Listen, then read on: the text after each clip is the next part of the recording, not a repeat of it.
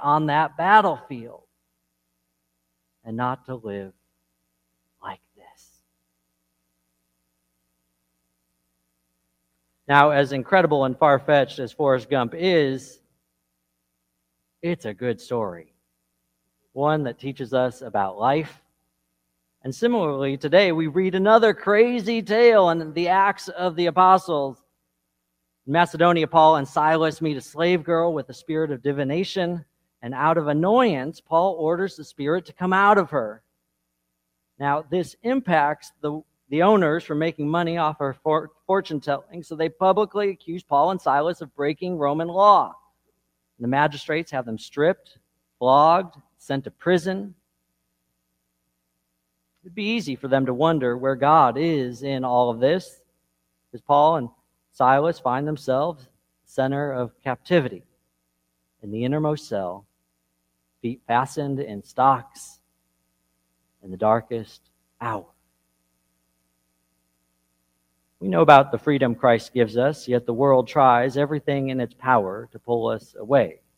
Even in the midst of following Christ's call for our lives, voices attempt to push us down. We become shackled by fear. Darkness attempts to enclose all around us, and those who are free can easily become captive. What in our lives claims hold of us? What shackles us? It could be our job. We're just going through the motions, or like this jailer, you might put our job above everything or everyone else. It could be loneliness, anxiety, has a grip on us like nothing else, so much so that we don't seek healthy ways forward. Instead, we bury it or push loved ones away, or worse. Somehow things have a way of taking hold and seizing us. Yet even in the center of captivity, Paul and Silas, their faith is unwavering.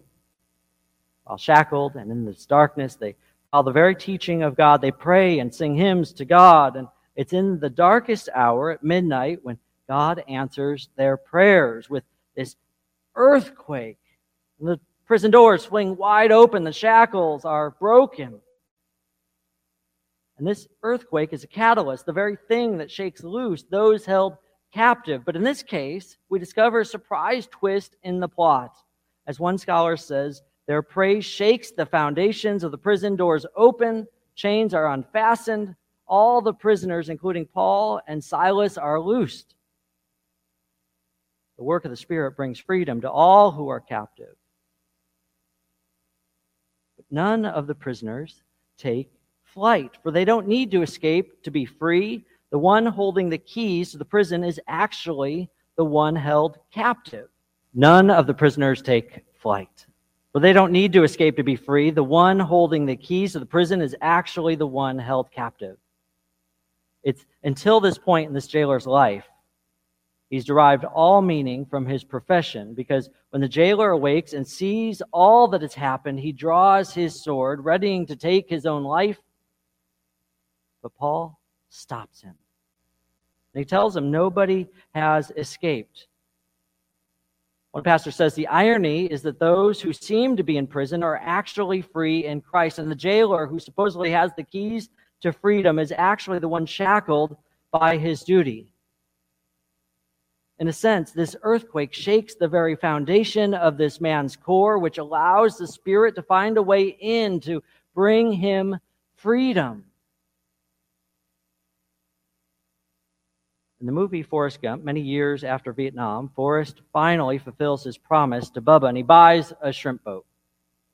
Lieutenant Dan, with nothing to lose, tries out his sea legs, becomes Forrest's first mate. You probably remember they don't catch any shrimp for weeks, for months. Eventually, they're so desperate, they go to church.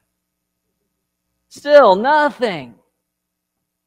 Then one night, terrible storm comes. Lieutenant Dan ties himself to the mainsail and has a showdown with God. Lieutenant Dan is angry with God, angry that he didn't die on the battlefield angry that he lost his legs, angry that his life is so miserable.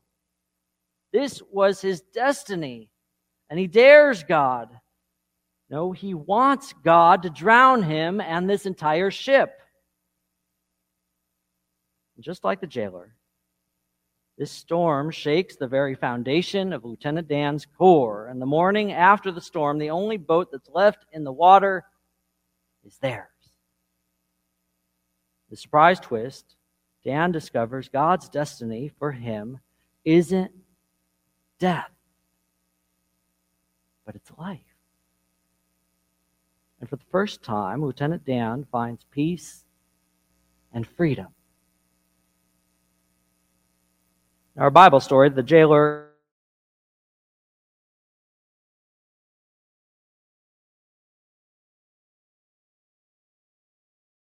display these shackles, these doors, the darkness has no power over them. They are loose in the world, and yet they remain unafraid and free this whole time.